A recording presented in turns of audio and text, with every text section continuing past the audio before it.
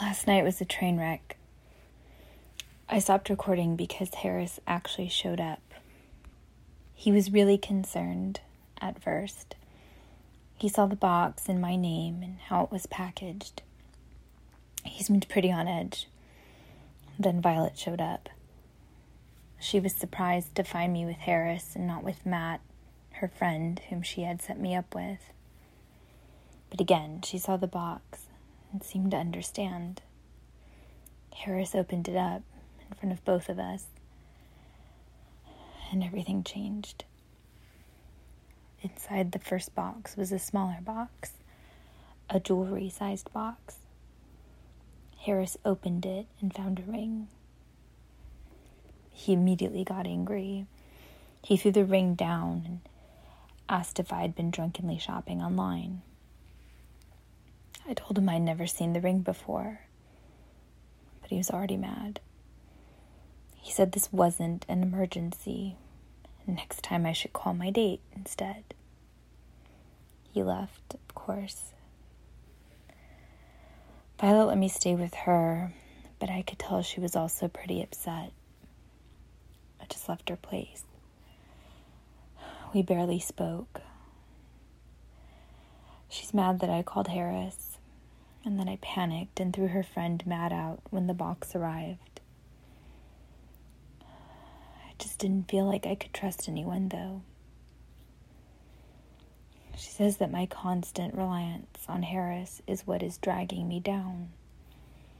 That this creep is picking on me because I enjoy being the damsel in distress.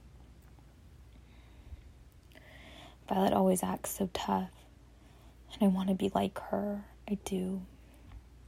I'm just not there yet. I thought this whole thing with the boxes was a joke or a stunt or something. But it's clearly not Harris. And now it's wrecking the happy life I'm trying to have without him.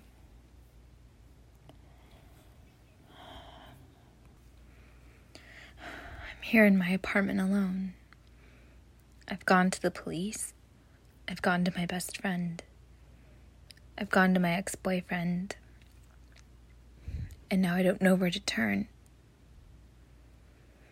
I went downstairs and even tried to speak to the security guard. Violet had spoken to him after the note was left under my door. She said he was nice enough, just too understaffed to really do anything. I marched downstairs, determined to be more like Violet, to make someone listen to me. But I was told by the leasing office that the security guard only works Monday through Friday, if you can believe that. So if I want to talk to him, I have to go back tomorrow. I'm just so tired of feeling like I can't do anything about anything. I'm tired of feeling helpless. I have to get ahead of this thing, or nothing in my life will change. I wonder if there's a proactive approach I can take on my own. I'm going to go through Cassidy's Instagram profile again. Maybe there's a common denominator. There has to be something I'm missing. This could take hours, though. Reading through every follower, comment, and seeing who likes everything can take a lot of time. I would know. I used to go through Harris's profile every day. I'd see if he had any new followers, any new women followers. I was just so jealous. I think I even convinced myself there was someone to worry about. I invented reasons and people and issues. I created a woman to be jealous of. And now that I have real suspicions, real problems, I wish they were invented. I just can't get it right. don't even know why we broke up sometimes. I just thought we'd work out somehow, someday. I just really wanted a ring. Oh shit, that's it. Wait.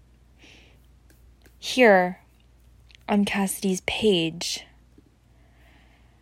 posted 2 weeks before she went missing, a picture of her holding up a champagne flute. She's wearing the ring on her finger. This ring. The ring I got yesterday. It's the same one.